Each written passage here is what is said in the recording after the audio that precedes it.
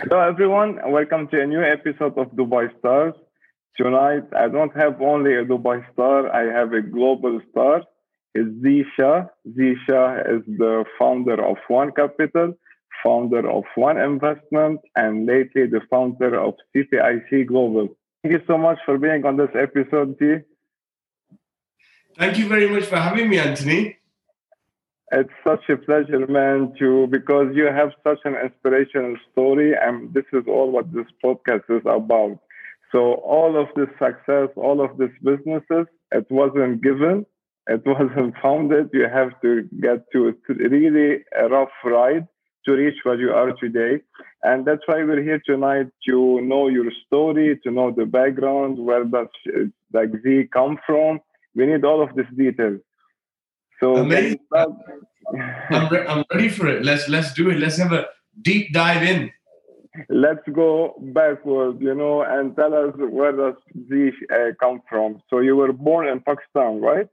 No, I was born in the UK, but I moved to Pakistan when I was 8 years old. And actually, to be honest, that's probably the start of the turbulence of my life, because when I moved to Pakistan, I was a very good student here in the UK at a young age. I was always actually the best student in my class. But when I went to Pakistan, English isn't the first language. Urdu is the main language. I could not speak a word of Urdu. So what happened is over a year or two, I basically just couldn't catch up with their education system. The subjects were different. There was Urdu, Islamic studies, Pakistan studies, and all these different things. And I just couldn't adjust to it all. So basically, by the time I was like 11, 12 years old, I became a major rebel. Because everybody wants to be good at something. Everybody wants to be known for something, right? And before I was the best at education. And when I went there and that got unsettled, so I took let's be the funniest guy. Let's be the naughtiest guy. Let's be the biggest. You became the foreigner, and you had to fit in. Yeah, exactly. So I was the biggest trouble causer. That was me. I got kicked out of 4 schools. Wow. Were you bullied? No, I was a bit of a bully myself. Okay. Actually, no, to be honest, you know what? That's funny you say that. And it made me think.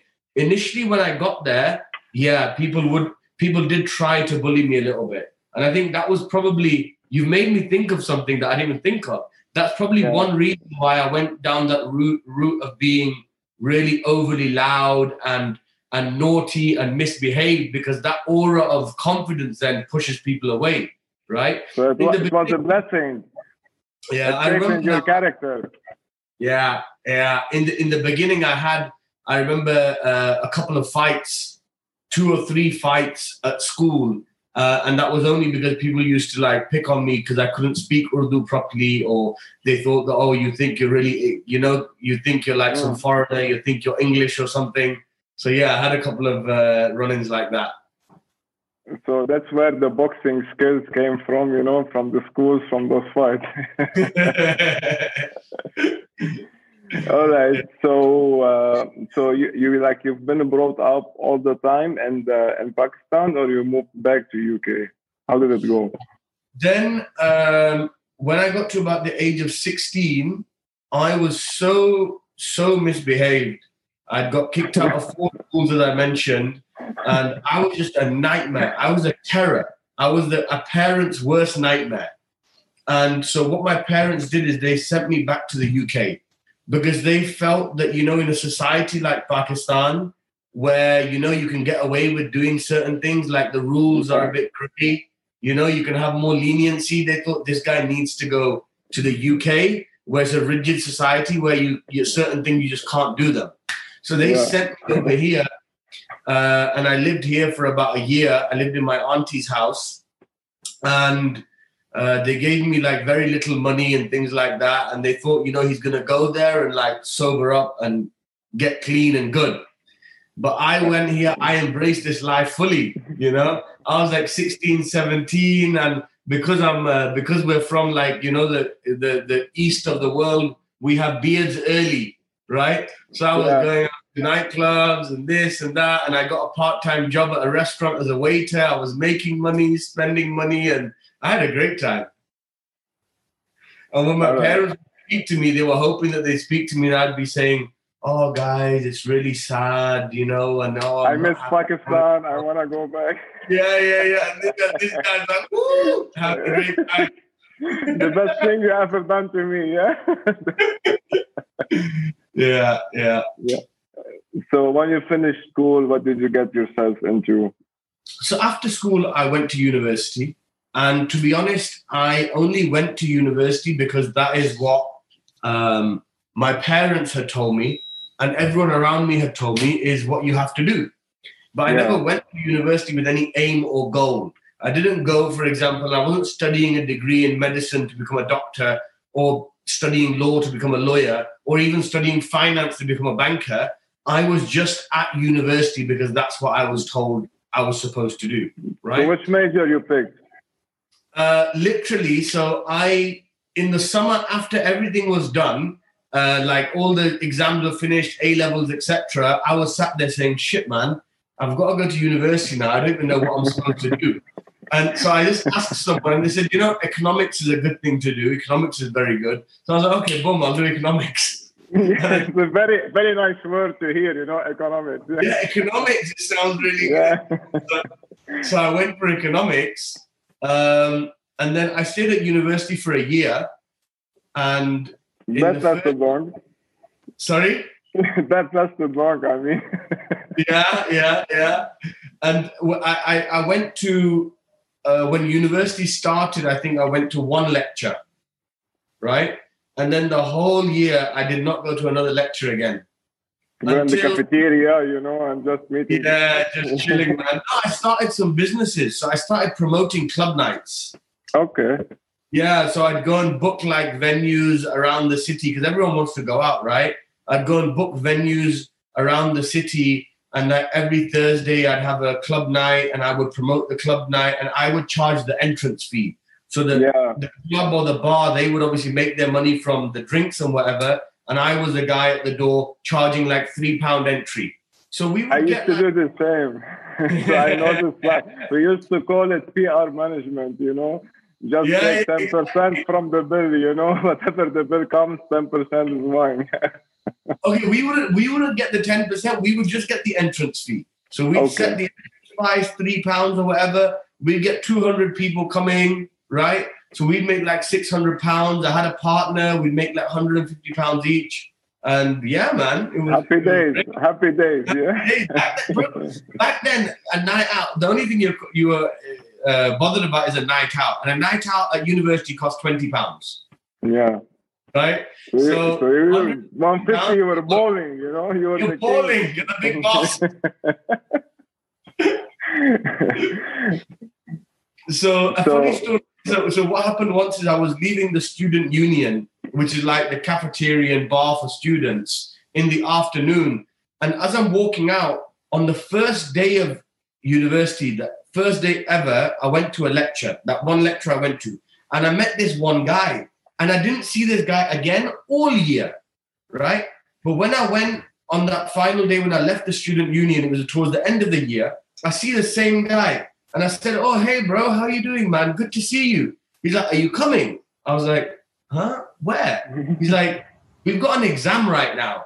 I was like, are you sure? Me as well? He's like, yeah, you as well. It's a final exam for God knows which like course out of the semester. I was like, oh, shit. I was like, yeah, I'll come. And that's the only exam that I passed because it's the only exam that I did. I did no coursework, no work, nothing. Just that one exam I did because of that guy and I passed it. Other than that, nothing I did there. I just chilled for a year. That's weird. How did you pass it? I mean, wow, that's an accomplishment. Since you haven't attended all year, you know, just go do it. Must be like an easy course. Yeah, I'm like, wow. You're gifted. So, Z, when did you get yourself into, you know, like in this stage where you're having this life, it all looks fun, you know, and eventually it will become boring and you will like, you know what, man, I need to do something with my life. And when did you reach this stage? No, straight out of university. So after a year of university, I left and I started working for Damak. Damak Properties. Damak Properties, Dubai, the king of real estate in Dubai. They have offices all over the UK they had. And I got a job. I was 20 years old. I got a job in their Birmingham office as a property consultant. And that's where. So immediately I was like, I was in university in one city and I moved to a different city, got a job with Damak over there. I started working straight away. There was no lag period. I was on the ball. Because I knew, look, it wasn't that I was a guy who's like, oh, I just want to live my life chilling, right? I was always a guy who was like, I'm going to do something major. I'm going to do something big. You felt like you're destined for it, but you cannot know what it is. Yeah. I feel like I'm destined to do major, big things. So it was just but for me, it was like, I don't have to go to university to do big things. I don't have to graduate to do big things, right? So I got straight into it. And then, so what happened is that I spent about 6 months in Damak's Birmingham office, did a few deals, was making a few £1,000s in commission plus basic salary. And I'm talking to people out in Dubai, and they're doing like 100,000 dirhams a month, 150,000, 200,000 dirhams a month in the same property consultant role, right? Yeah. I'm like, I'm doing like 10,000 dirhams commission on a good month. And I'm like, wow, that's good. These guys are doing 200,000 in a good month. I'm like, I'm in the wrong place. I'm in the right market, but in the wrong place. I'm only getting the crumbs out of it. They're having the big pie and I'm getting the crumbs. What would happen is you're sat in Birmingham trying to sell a property in Dubai. The guy's like, you're talking to a buyer. He's like, yes, I'm going to Dubai next week and I will finalize my decision. Keep in touch with me on the phone. Man, he goes to Dubai. Some other guy closed him. And you're sat there in Birmingham trying to call him, hi, are you in Dubai yet? Where are you? Like it's done already, buddy. But Z, tell me before, like when you joined the real estate development, like Damak is like, we call it the school of hustle. They train you like beasts. Like you get to know how to, to handle every objection, how to always say the proper pitching, everything. So when you came in, how was your first week by picking up the phone, calling someone, like, because you didn't have experience, like you were very good of handling people in different areas, which is clubbing. Everyone is happy clubbing, but not like everyone is looking to get this phone call from someone telling them, hey, I have an opportunity for you. Would you consider investing overseas? There's a few like qualities that I had early on in my career, which really helped me progress. Okay. The number one quality is that I was always willing to be the hardest worker in the room, right? When everyone wants to go home at 6 o'clock, I will sit there till 10 o'clock. Yeah. When everyone's sitting and chatting and talking, I will still be making my phone calls and working, right? Because common sense just tells me that if I can just work more than everyone else, no matter if somebody's even more talented than me, I will go further than them, right?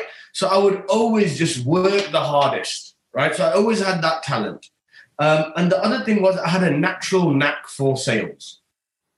Just absolutely natural, just a thing for sales. Like I just understand people. I just understand how to talk to people, how to connect with people, how to build credibility for myself and my organization, which is very important in sales, is making the other person not just like you, but respect you. 100%. Right? Because there's a lot of people you see in sales and they're on the phone and the client is their best friend, right? But in 6 months, in 1 year, they've closed nothing with that client. That's useless. You're Mr. Nice Guy who's not getting no business, right? You need to be a nice guy who's also a respected guy, right? That I'm a busy person, right? I'm an expert in this area, whether it's property, whether it's whatever it is. So yes, I'll talk to you about friendly things. We'll build a rapport and relationship. But at the end of the day, the basis of this relationship is business. Everything we talk about should be linked to business. Me talking to you and having a long conversation of 25 minutes about your football team, right? In the early part of a relationship is not building any credibility. The sales guy's thinking, oh yeah, I'm making great friends with him. I'm talking about football and his grandchildren. Yeah, he thinks you're a time waste. He thinks you've got lots of time and you've not got much to do. Yeah, that's what he's thinking of you right now. He's not looking at you as a serious player in the game, right? You want to talk to him and have a friendly conversation. Talk to him about his investments. Talk to him about his property decisions. Talk to him about his aspirations in life. You know, talk to him about these things which link into your business. Then you're moving him along in the sales funnel in the process and getting him to where you want to be. So sitting on the phone, talking to somebody about half an hour about their granddaughter and how cute and how she started to walk and his favorite football team is not going to get you nowhere. You want to close the deal, talk business, make sure the other person knows you're serious and your time is precious. Absolutely. So you were like, it's about time to move to Dubai. How did you take the decision? Like, I mean, the decision, okay, you got it, but. And that was the best thing I ever did. So literally. Financially, were you okay? Sorry? Were you okay financially? Like, Dubai is a massive city, man. No, I was not okay financially. I came to Dubai and I didn't have any money at all. I crashed at my friend's house for the first 2-3 weeks. Okay. Right? You were sleeping on the couch? No, he had a nice house. He had a family house. Okay. And he had a family house and he had a guest bedroom, right? Mm-hmm. So he let me stay. Then I crashed in his guest bedroom while I found a job and got everything put together. But it was the best thing that I did, you know? And when I got there, like all of a sudden within like 2 months, I went from making 10,000 dirhams a month to making 100,000 dirhams a month. Right? But exactly what you visualized in your mind. Like if these guys can do it, I can even do it better than them. I can do it better than them, exactly. Yeah. And I knew I had the skills about being in the right place.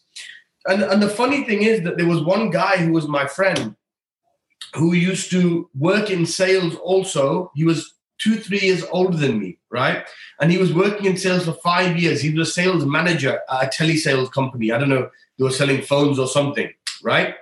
And when I was leaving to Dubai, I decided on like a Tuesday that, look, I'm moving to Dubai. The opportunity is there.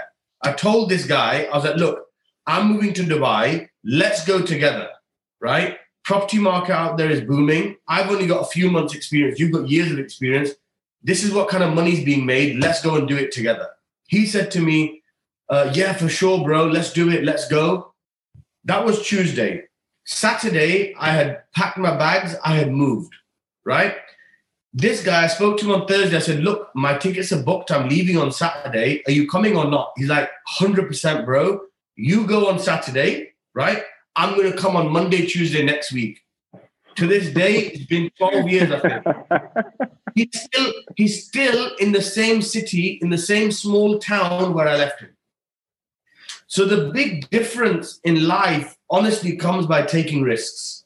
Yeah, like taking like jumping on the opportunity, taking the leap of faith. You know, it's not everyone can do it. People are so attached to their comfort zone. Like, that's my work, that's my family, that's my friends, that's why I am chill. Happy days. They don't feel like life is way bigger than this circle or this box they are in. Life has got a beautiful way of working itself out for the people who strive. Yeah. You know, people who work hard and put themselves in risky positions and put themselves out there. Nature, the world, Mother Nature, God, however you want to phrase it, has a way of looking after those people. They get looked after. The risk takers, they get looked after. And I could sit there, for example, and sit and say, okay, I've got a job here. I've got a place to live. I'm making some commission. I've got a stable salary. Should I leave all of this and move to Dubai? Because I've got nothing behind me, no savings or anything. It's a big risk, right? Or should I take the leap of faith? Most people don't take the leap of faith. That's a key 100%. Difference between people who are successful and not successful. The people who are successful, they didn't know anything more than the people who are not successful. The only difference was that they gained more experiences. They took more risks. And because of taking the risk, they gained more experiences. And the more experiences they gained, that made them bigger and better and more intelligent. I'm sure even like you've noticed during all of the phases you went through life, you meet people that they used to do amazing. They used to work like animals.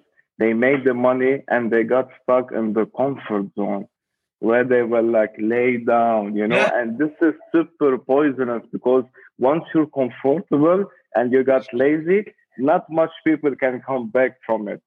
So it's either that you have nothing and you're happy in your comfort zone, or you start making money. Like once you're gonna make it, either you elevate for the next level and you start climbing walls and mountains, or you're gonna stick where you are. Yeah, but look, at the same time though, Anthony, the thing is that some people, like, they've got certain aims and goals in life. Some people might say, look, my aim and goal in life is I want to have 15 properties, right? Worth $10 million, right? Bringing me income every year of $150,000, for argument's sake, probably $15 million worth of property, 10% yield, perfect, $150,000, and I'm happy in life, right? And they call it a day there. There's some people who are like, no, I want to keep going. But the point is that, look, man, it's not easy. It's stressful. Every single day where you're in the business world, where you're fighting, where you're trying to do something bigger and bigger and bigger, you lose your hair, man. Of course. Your hair starts turning white, you start talking to yourself, when you're driving, you start making scenarios in your head, you smile, you gain weight, you lose weight, like, of course.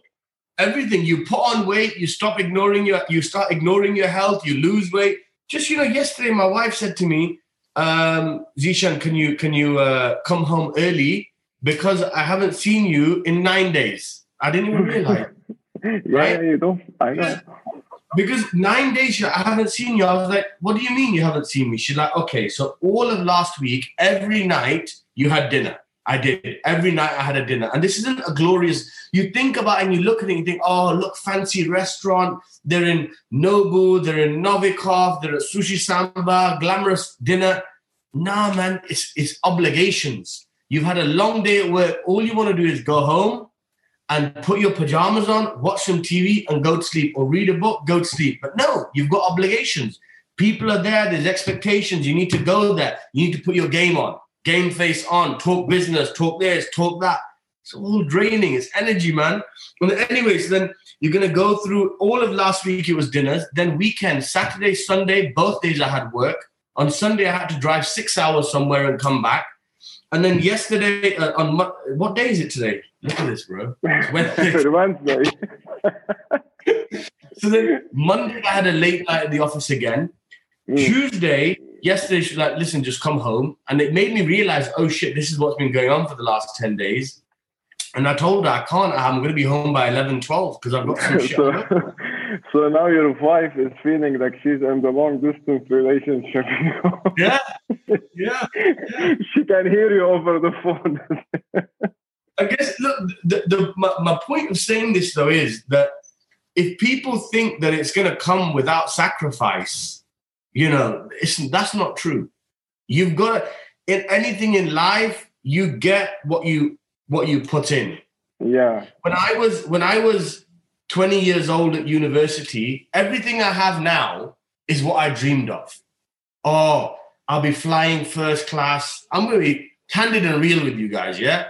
I'm flying first class, traveling all over the world whenever I want to travel. I want to have a Rolls Royce. I want to have a Lamborghini. I want to have a Bentley. I want to be living in the most beautiful area in central London, in the most beautiful property, in a penthouse with this, with that. And, I want to be married, and this is my office will look like this, and my kids will go to this school. All those ideas, right? Alhamdulillah, I have everything, right? But there's a big difference in what I thought it would be like and what it's actually like. There's a big difference because the sacrifice that I have to put in every single day to have those things means I can't really enjoy them to the extent that I thought. Not only to have it, to maintain it. Yeah. It requires maintaining it is harder than making it. Making it, first of all, you feel like, yeah, okay. Once you make it, you will like, okay, I've never want to go back to that life again.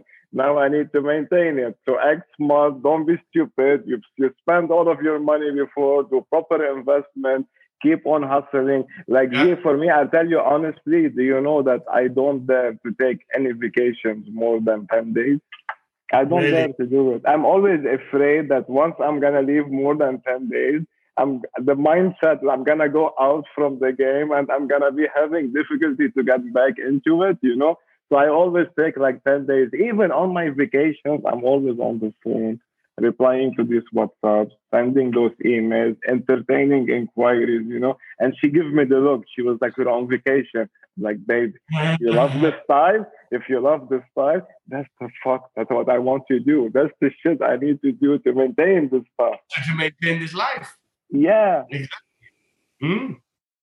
So it's, but the point is that when you're younger and you imagine having all these things and you actually have them, that it's two completely different worlds, because you've got to put in the effort to achieve those things, and it just changes. It changes the dynamic. I guess I think is, now that I think about it, is that really it will be my children who enjoy my hard work. Yeah. Because they don't have to put in the hard work for the results. They'll have all of it there, and they'll be the ones enjoying it. So I guess when you achieved all of these goals, like everything that you dreamt of, when you achieved it, did you stop and look and you were like, man, I've been dreaming too small. There is way more stuff I need to do. Did this idea occur to you?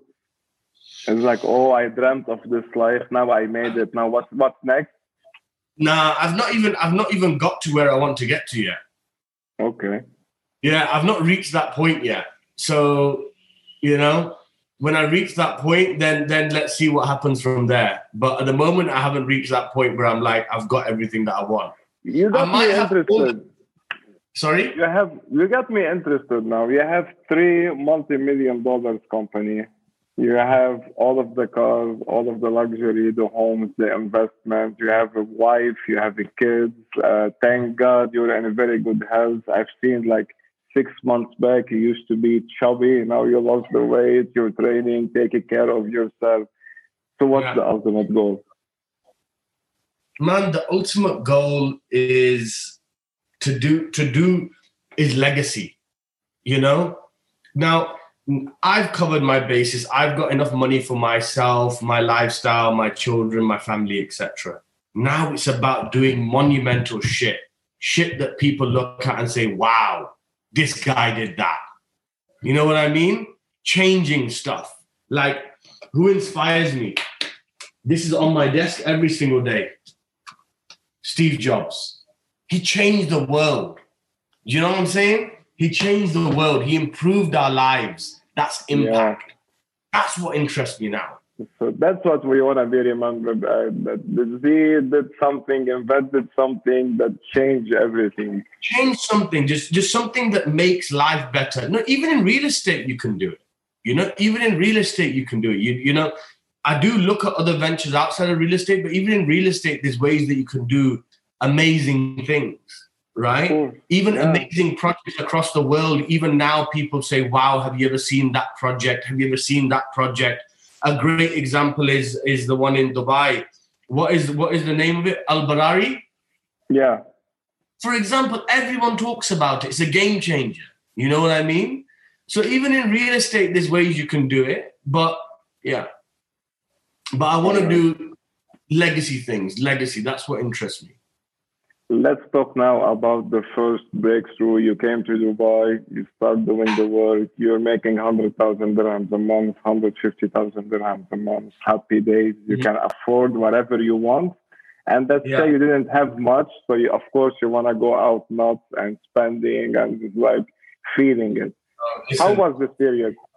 Listen, for me, in my entire life before that, going out and spending 150 dirhams on a dinner was a lot of money. That was an expensive restaurant.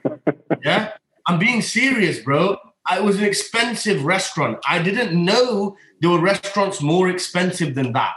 I didn't know that you could spend more than 150 to 200 dirhams at most on a meal, right? Sorry, for all of the listeners, this is $40 and $50. Whoever don't understand the dirham. Yeah. So I'm going in dirhams.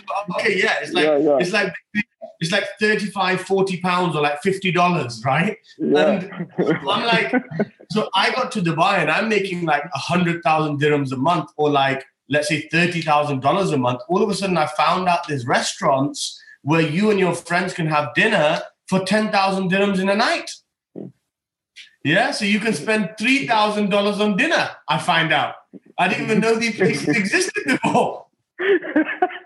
I was like, what? What is this magic? What is this sorcery? It's called Zuma. Now it has sister companies. Yeah, so but now Dubai is full. Back in those days, it was like Zuma, and I think that was it. But now there's so many restaurants in Dubai, it's crazy. But, so then I started, making friends who were spending like this. A lot of them were much richer than me. They came from wealthy families and everything, and then we were like, right, we're going out and we've got big groups with us, and, the money, basically, if I was making 100,000, I was spending 110. Yeah. But I don't regret it. I had a great and amazing time. I had a fantastic time. It was beautiful. It was amazing. Right? And you learned a lot. You had the experience here in Dubai. What's lovely.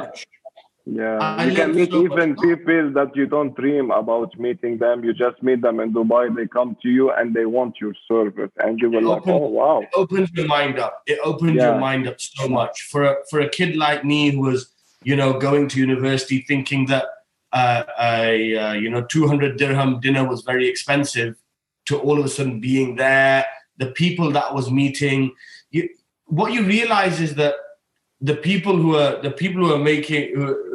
making millions and millions or hundreds of millions or billions of dollars and pounds and dirhams, they've got a different mindset, So you're around that mindset, and it's in a mindset of abundance. When you go down the hierarchy and you look at the people who are struggling in life, they look at everything as a problem. Yeah. Right?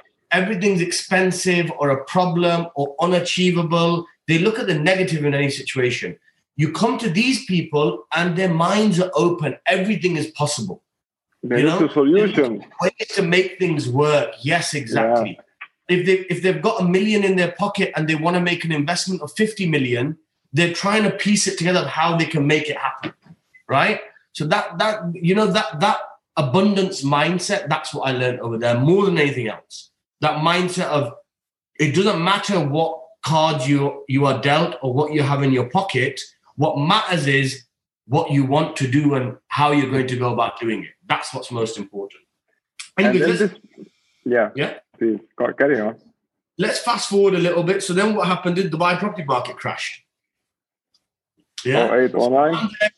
I'm there going around Dubai thinking, wow, I'm the man. No one my parents telling me life's hard, making money's hard, life is difficult. Everyone making all this fuss about this. Man, this shit is easy. I'm blessed. I'm just amazing. Look at how much money I'm making. I'm doing deals like this. I'm doing deals like that. I'm just like, wow. And all of a sudden, the Dubai property market crashed. And, with it, my whole life came crashing down as well. So you're like, wow, okay, what do you do now? Hey, no one told us that somebody's going to stop the music at the party. Yeah. The party's still going. The DJ just turned the music off. Everyone stood there like, hey. Yeah, right. Everyone go home. Everyone go home. The bouncers start pushing everyone out. Yeah. So then what happened is that I ended up moving to Spain. I met some guys and I moved out to Spain to do some business with them in Spain. That was okay. Didn't work out as good as we wanted it to work out. And ultimately, I ended up back in my parents' house in Pakistan. living in my house at like 24. And hearing I told you so and all of this stuff, and you didn't save money, and you did, oh wow. Not just, bro, it wasn't just you didn't save money. Ended there at 24 years old. I told you to finish university. That's what happens when you don't listen to your mama. He's like, no, it was mainly my dad, right? My mom was like, my mom's supportive. She doesn't, you know how mothers are, man. They believe in their children. They want to support their children. They don't want to break them, and they don't want to, they don't want to put too much pressure on them, right? They left it to your father, yeah? Yeah, my dad, oh my God. See, I told you, you wasted all that money at university, right? That I gave your fees at university. You wasted all that money. He's remembering shit. I brought you a brand new laptop. He's like, why did I buy you a laptop? Why did I buy you a brand new laptop when you weren't even studying? He's like, where's that laptop now? Where's the laptop? I don't know. Maybe I sold it at some point, So anyway, so at the time anyways, I was actually working on, while I was in Dubai, at some point I'd met Floyd Mayweather, right? The boxer. And he'd been out with us for like 4 or 5 nights, made good friends with him. And me and one of my friends, we made good friends with him. And then we called him and said, look, I had the idea. I was like, look, let's get Floyd out to the Middle East for a boxing event. So while I was sat there with no money and nothing to do, sat in Pakistan, had this bright idea. And so we called Floyd, and he was like, yeah, I'm up for it. And put us in touch with his manager. At the time, it was his manager called Al Heyman, who's now like one of the biggest guys in boxing. And me and Al spoke a lot. We put together this entire deal. It was all up for happening. Traveled out to Dubai, went to a sheikh, got in Abu Dhabi, got the funding for the event as well. But at the last minute, it fell through because what I didn't do on day one. Yes, I decided that Floyd Mayweather was going to come to fight in the UAE, but I didn't discuss with him who he's going to fight, which is a very big piece of the puzzle. And I'm now going out to people and pitching this opportunity and saying it's a money-making opportunity. The revenue in boxing comes from pay-per-view, people paying to watch it, right? And so you need to have a good opponent on the other side to make it a big pay-per-view event. And this was like 2009. So Floyd Mayweather wasn't the Floyd Mayweather of today. He was a 2009 version where you actually had to explain to people who he was. Today you don't have to, everyone does it, right? So he was trying to fight a really mediocre opponent, which would be an exhibition fight, no pay-per-view or nothing. It would just be a fight in the Middle East where Floyd would make $25 million guaranteed purse. But generally, all the revenue would just be ticket sales, which is not going to be that much, and it's a loss-making event. So ultimately, at the last hurdle, that all fell apart. So then I went back to Karachi after coming to Dubai to get the funding, and my dad had been listening to this story the whole time for like 4 months. And he's like, what is this bullshit story? You're fucking taking $100 a week from me for pocket money, right? Like $12 a day, $15 a day pocket money from me. And you're telling me about a fight that you're going to get $50 million funding for, and this big star and that big star. He's like, you're living in dream world this whole time. So when I went back to him and said it's not worked out, literally the next day he came to me and he gave me a one-way ticket to London, £500 in cash, and said, forget that you've got a family, forget that you got a home. You're not welcome in this house until you're standing on your own 2 feet. No, that's hard.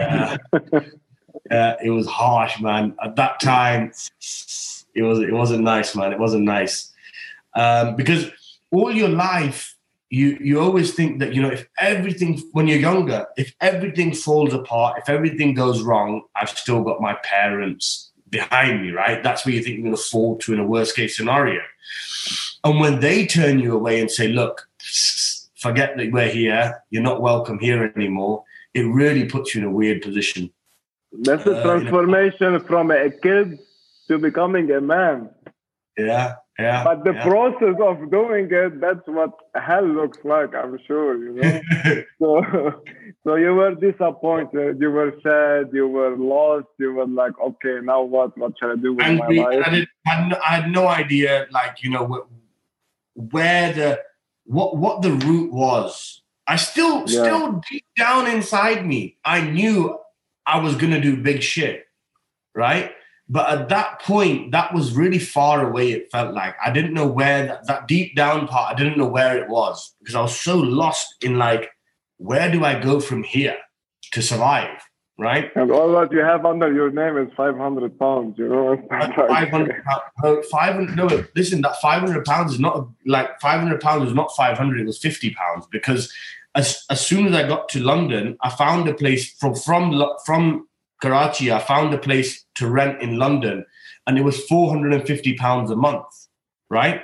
It was somebody's house. Behind the house had a garage. The garage they converted to a studio apartment, right? And that was 450 pounds a month.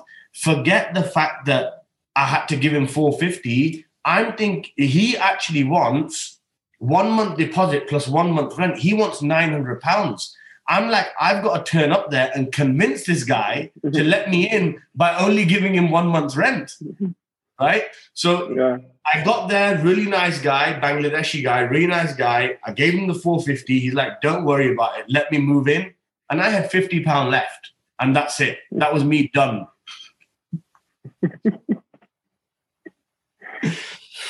So to take it from there, I got there on a Saturday or a Sunday, and I think Sunday I went and printed out my CVs. Monday morning I went out, I got 50 or 100 copies of my CV and I went out, and the first place I went to, I got a job, right? Amazing. Sales job. It was no salary, commission only. And from there, I'll cut a long story short, I built my way up. I ended up about a year and a half later starting my own company with a partner. The partner funded it. We started the company, grew it from there. Within another year from there, I bought the partner out and it was just me. Grew the team to about 20 people. Which activity? Property sales. Oh, real estate. Yes, okay. We were selling property in Spain and Prague. Okay. At that time, it was still after the financial crisis, so the banks had a lot of real estate they owned. We were working with the banks, with the real estate they owned, to sell it on to investors over here at big discounts with really attractive financing. Just to get them liquidity. Yeah, exactly. But for them, they had these massive like developments of 600-700 apartments in one block. And it's not even feasible for them to rent it out because they don't have property management divisions or anything. So they're literally sat with these dead, stagnant assets on their books, which are deteriorating. So they just wanted to get them off their books. So anyways, that got to a stage where we were probably doing a turnover of £6-7 million a year, right? Let me stop you right here. Yeah. So when did you pick up the phone and call your dad and told him, listen, I told you one day you're going to be proud of me and I just made it? No, I've never done that. I've never done that. Really? I've not got to that stage yet. Really? Like, I mean, when you had, like, you started doing the business, you have your home, you got, like, a stable life, and you didn't tell him that? No. I mean, he always knew what I'm doing and heard about what I'm doing. But I never said that to him, you know. Didn't he tell you as of now, like, you know, like, I'm very proud of you, you know, and he didn't show you this affection yet, honestly speaking? No, I don't think so. Oh, wow. Yeah. I also feel it. Listen, I'm Lebanese. We have the Asian mindset, you know. I've been brought up there. I know the mentality, Yeah. He has it. It's also, you know, we because I was such a rebellious child, right? And he tried to be a very strict father. So we've got a complicated relationship. You know, those things, like, they stay there, you know. I was really, really, really bad. And he wasn't really very tactful in the way he was dealing with me either, right? So he was like, let's meet force with force. I was like a young, hot-blooded force, right? Instead of saying, right, how do I deal with this guy? He's like, let's go head-on collision with this guy. You get what I mean? So anyways, but point being that then, so what happened is that I've got to this stage, I bought out the partner, I've got the business up to turning over millions of pounds, got 15, 20 staff, and then I got an opportunity to go onto a TV show, which was The Apprentice, yeah. So I went on this TV show, and while you're on the TV show, you're not allowed to have any interaction with the outside world. So you've got no phone, no internet, no nothing. And so before I left for the TV show, I was the youngest person in my own company. I was 25 or 26 at the time. And I was the youngest person in my company. And I told the other guys in the team, my sales director, head of operations, and the head of business development. Head of business development goes and finds the projects. Sales director, obviously he's a sales director. And head of operation manages all the back end, the mortgage applications and all this that we have to do, right? I sat them down and explained to them, look, I've just got onto this TV show. This is what I'm going to do. I'm going to be gone for about 6 to 8 weeks, and you're going to have no contact with me whatsoever. Everything's nice and steady. Just keep it going, right? Anyways, I went onto the show, and when I came back off the show, which is like, 4 or 5 weeks later, I've come to the office on the next day, and there's like 2 junior guys sat there, like, who are the bottom of the pile in the sales team, and nobody else is there. And so I'm sat there for about half an hour. I called some of the senior guys. They didn't answer their phone. I'm like, what's going on here? So then I spoke to a couple of the banks and developers we worked with in Spain. And the first one I spoke to, he was like, oh, so you're back now?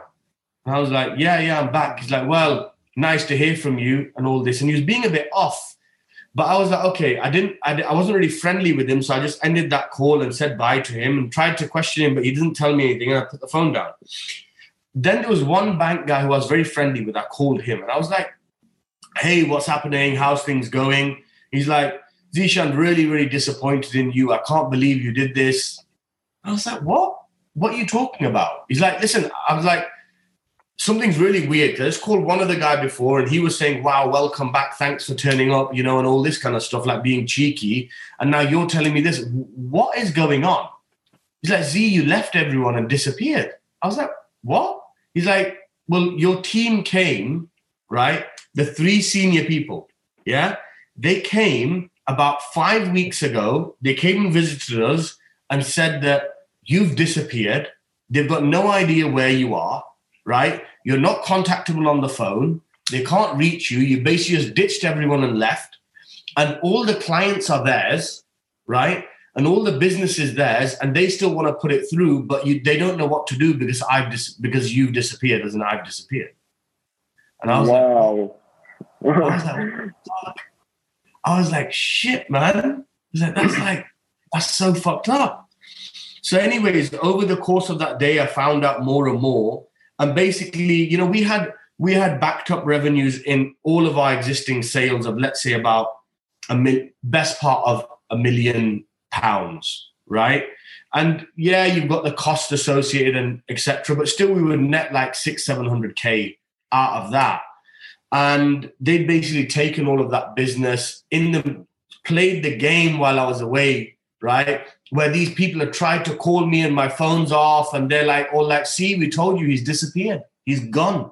He's left us all and made up stories about me and all this kind of stuff. That's crazy. Yeah, man. And I sat there that day and I was like, look at this. Like, I had no money, ended up in Pakistan. Dad fucking kicked me out, right? Said, don't come back here. Came here, no money, built this up the whole way, went onto a TV show, and now fucking, I'm not. Everything is gone. Zero. No, but now I'm not even at zero, right? Now I actually owe people. I have debts because when you're running a business, you have debts that you have to pay. And I'm like, now I'm like minus 200,000-300,000. I was like, why the fuck did I end up here? And that day I sat down and I was like, I've got 3 choices from here, right? One choice is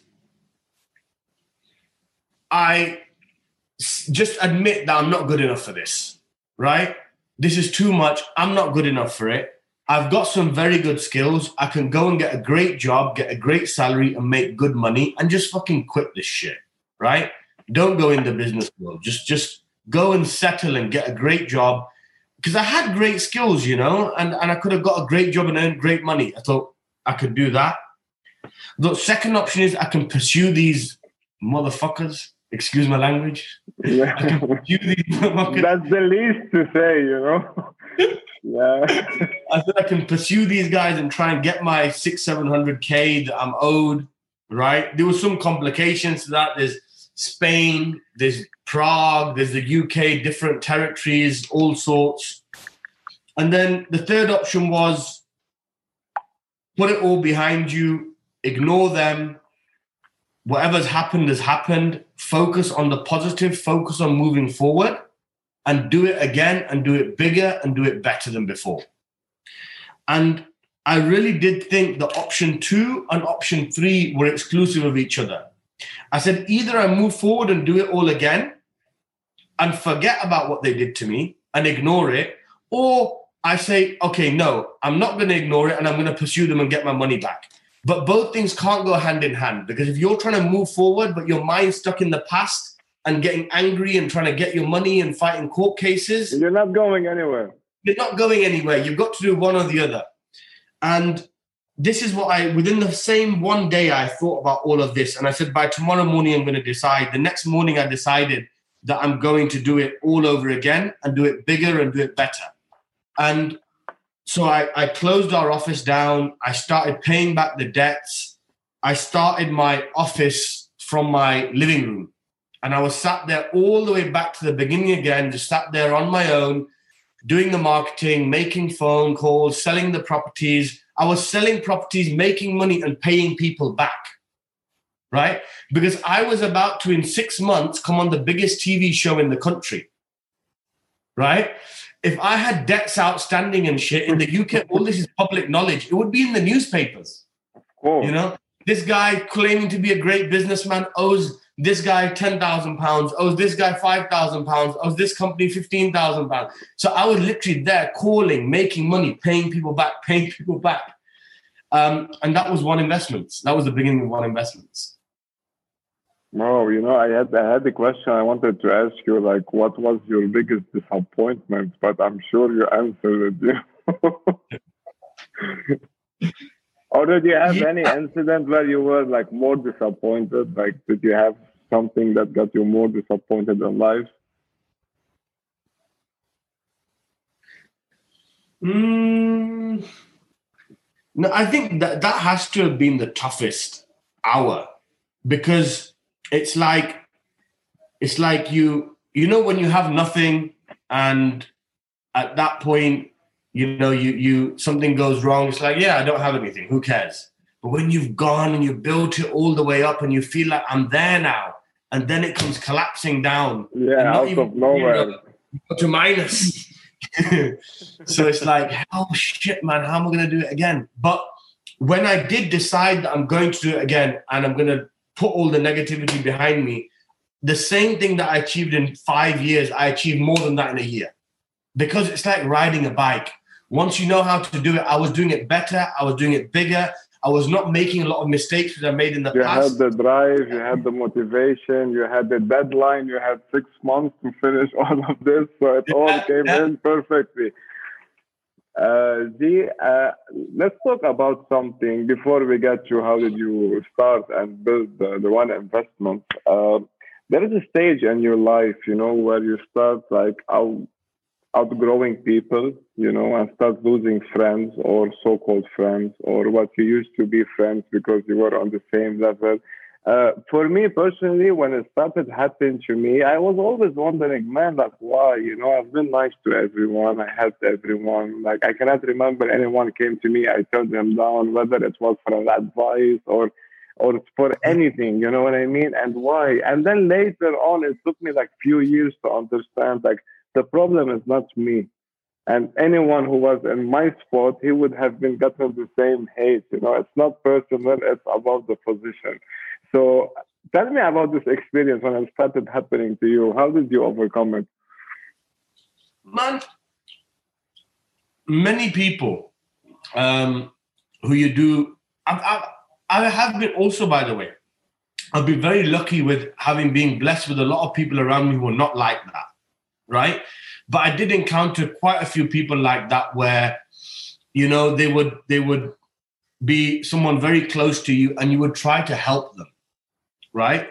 Those close to you, you try and help them and they would throw it back in your face, right? Yeah. After a period of time and try and say that, they helped you in some way or you cheated them in some way, Yeah. For example, some people, friends, who wanted jobs and I gave them a job. And after 6 months, they went around and said, oh, I made him so much money and he didn't give us enough money, So you get people like that, man. It's just part of the journey, I think. You just got to accept it. That it's the difficult stage of business is that after you take off and before you make it. That's the difficult stage. Because at that point, you're still accessible to everyone where you're not actually high enough where people are like, okay, fair enough, he's made it. You're in that middle stage where people are like, he's trying it, he's a faker. Will he make it? Will he not? So they want to throw shit. He got lucky. He got lucky. He found the bag of money, and that's where he made all of his fortune. Once you do all the things that say, I've made it, then everyone's like, he's the best guy in the world. Wow, what a genius. But in the middle, let me tell you how I met him. Let me tell you the story. So basically, when you've got the Rolls Royce, you're cool. But when you're driving the BMW, you got problems. All your friends, all your family members, everyone around you, they want to throw mud at you at that stage. It's human nature because I spoke about this the other day as well on a podcast. And it was like, and a lot of people, and I put a video out about this, and a lot of people commented and said it's wrong. And I said that when you're trying to make moves in life that are like big moves, the people around you, especially in your early stages, they will try and stop you, right? Of course. If you come from a group of friends or family who are not into business, who are all like, they work certain types of jobs, and you go in there and say, look, I'm going to go and move to a different country and start a business in that different country, they'll all try and stop you. There's few reasons for it. One reason is that because they don't understand the risk-taking element of that, right? But the other side to it also is because at the end of the day, they don't want you to exceed them. Now, that doesn't mean they don't want you to exceed them in the way that they don't want to see you successful. What it means is that they don't want you to leave them. In their own selfish way, you're friends with them. They don't want that they're here and you go here and they lose you in their lives. So they try and keep you with them. And a lot of people commented on that and said, no, it's not true. It's not true. Friends support you and all this. I'm like, so I'm very lucky to find those friends. Like, listen, G, when I'm doing the seminars, I always say the first thing, you need to unlearn what you got to know from your parents, because they got to know the same stuff from their own parents. This is a generation that lived the World War I, World War II, For them, getting a steady job, 9 to 6, it means like you're living okay. Just get yourself to meet any girl and just marry her and start a family. And once you will have the kid, they will like, that's the life. But no, in our generation, if you're not really like, you have the steady life and you get yourself to a marriage and you're living 9 to 6, in a few years, you're going to start getting the credit cards and start going down, and the relationship will start getting affected, and the woman will make her man feel like he's not man enough, and look our neighbors and look at this. And that's what, like, creating this chaos, you know what I mean? So that's, I would say, unlearn what you learn from your parents. If you have a feeling that you need to do something, just do it. You don't have to be in university. It's an absolute waste of time. Unless if you're going to be a doctor, like something that you really have to study for, 100%. then do it. But just like to come in and say, I'm going to be an architect. Yeah, that's amazing. But there's a software now that does all of the stuff in 5 minutes, without you being learning this stuff for 6-7 years. Saying, I'm just going to go to university and do a degree in business. You're better off working for 3 years. Instead of doing a degree in business, go and work for 3 years in a business. That's the best thing to do. And lose the money. That's not a problem. Lose the money because that will be the best teacher in your life. Yeah, exactly. And you're not going to go and pay all the fees, etc. You might make money instead in the next 3 years of actually doing it practically. So 100%. And again, it's a very sensitive topic where people say, oh, my parents say this, and my parents said do this, my parents said do that. Look, if you want to be a doctor, and your parents are doctors, then listen to what they're saying. They can tell you the route to become a doctor. But if you want to be a billionaire and your parents are not billionaires, then I'm sorry, they can't tell you what you need to do to get there. Get yourself a billionaire mentor to teach you how to do it. Exactly. You're asking the wrong person. They didn't go there. That's not what they chose in life. I'm not even saying but they didn't go down that route. I want to say something, but I don't want to sound harsh. What I'm feeling in our generation, parents want their children to achieve their own dreams. What the parent has as dreams, and they couldn't do it, so they want to see it in their children. That's the ugly truth. Yeah. So, let's go back to starting the one investment. Just final on the parents thing. The other thing is, parents will always choose the lowest risk option for their children. Mm-hmm. Yeah. They don't want their children to be in situations or positions where they have to struggle and be in difficult situations. So they will tell you, get the best education, go and work for a big blue chip company and have a simple life, because that's low risk, right? They inherently, they look at their children and they're like, okay, I just don't want them to be in problems. Right? So if you want to be an entrepreneur, your parents probably aren't the best people to get advice from unless they are entrepreneurs themselves. Of course. So let's go back to one investment. You founded the company and you started selling in Dubai and you made crazy numbers in Dubai. Why was Dubai? It was because you missed those days, or because it was the pickup of the market back in Dubai? Like, why Dubai? Why did we start selling Dubai? Because it was actually a conversation with a friend of mine, and his family, they own Damak. So I was discussing with him about the UK market and what the opportunities are in the UK market, and they were always sort of marketing to the GCC clientele coming to the UK in the summer. And I was like, look, there's a different market over here, right? Which are the British people over here, traditionally, mainly Pakistani and Indians and Bangladeshis who live over here, who've been here for 2-3 generations. Dubai for them is a second home. And you've got other people as well, but nobody's targeting them. So I noticed that gap in the market. I discussed with him and he's like, okay, great. You know what? Make it happen. Let's do something. So we started targeting them people and doing crazy numbers. That's it. All right. This has been extremely wonderful. I don't want to take more of your time. I just want to finish it by asking you one question. What did you learn from Corona, from all of the situation? Man, I learned so much. So many things, honestly, I learned from COVID so much. Look after your health. Yeah. Look after your well-being, right? Don't take life so seriously. Don't stress so much. Enjoy it. Chill out. Man, COVID for me, I mean, it's sad. So many people lost their lives. For me, it's been a blessing, man. I got to just realign my life. I was like so focused on one track of business. My health was out of place. My well-being was out of place. I just got the time to everything just slowed down. I just got time. It paused, man. And life paused, and it was like, that's the awakening. Here you go, wake up. And I just the time to align everything. This has been amazing. Thank you so much for dropping all of this knowledge.